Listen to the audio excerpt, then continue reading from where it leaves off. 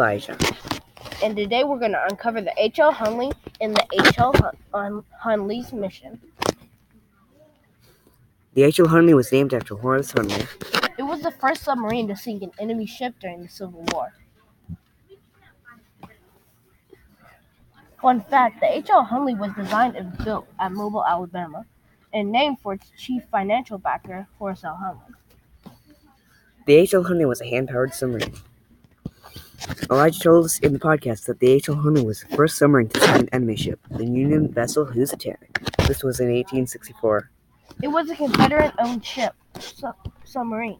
That means it was owned by the Southern states during the Civil War. George Dixon had a lucky coin that saved his life from a bullet while he was working on the HL Hunley. Hey Elijah, how many people do you think this Confederate submarine could hold?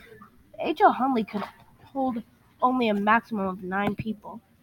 While there was a maximum of 9 people, the crash site was found around North Charleston on the Cooper River, but only about 8 bodies were found.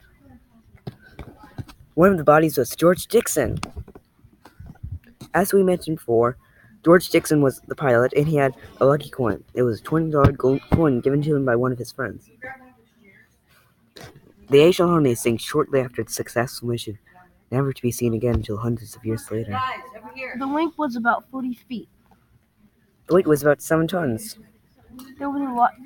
This was a lot of fun talking about the HL Hunley, but it's time to go.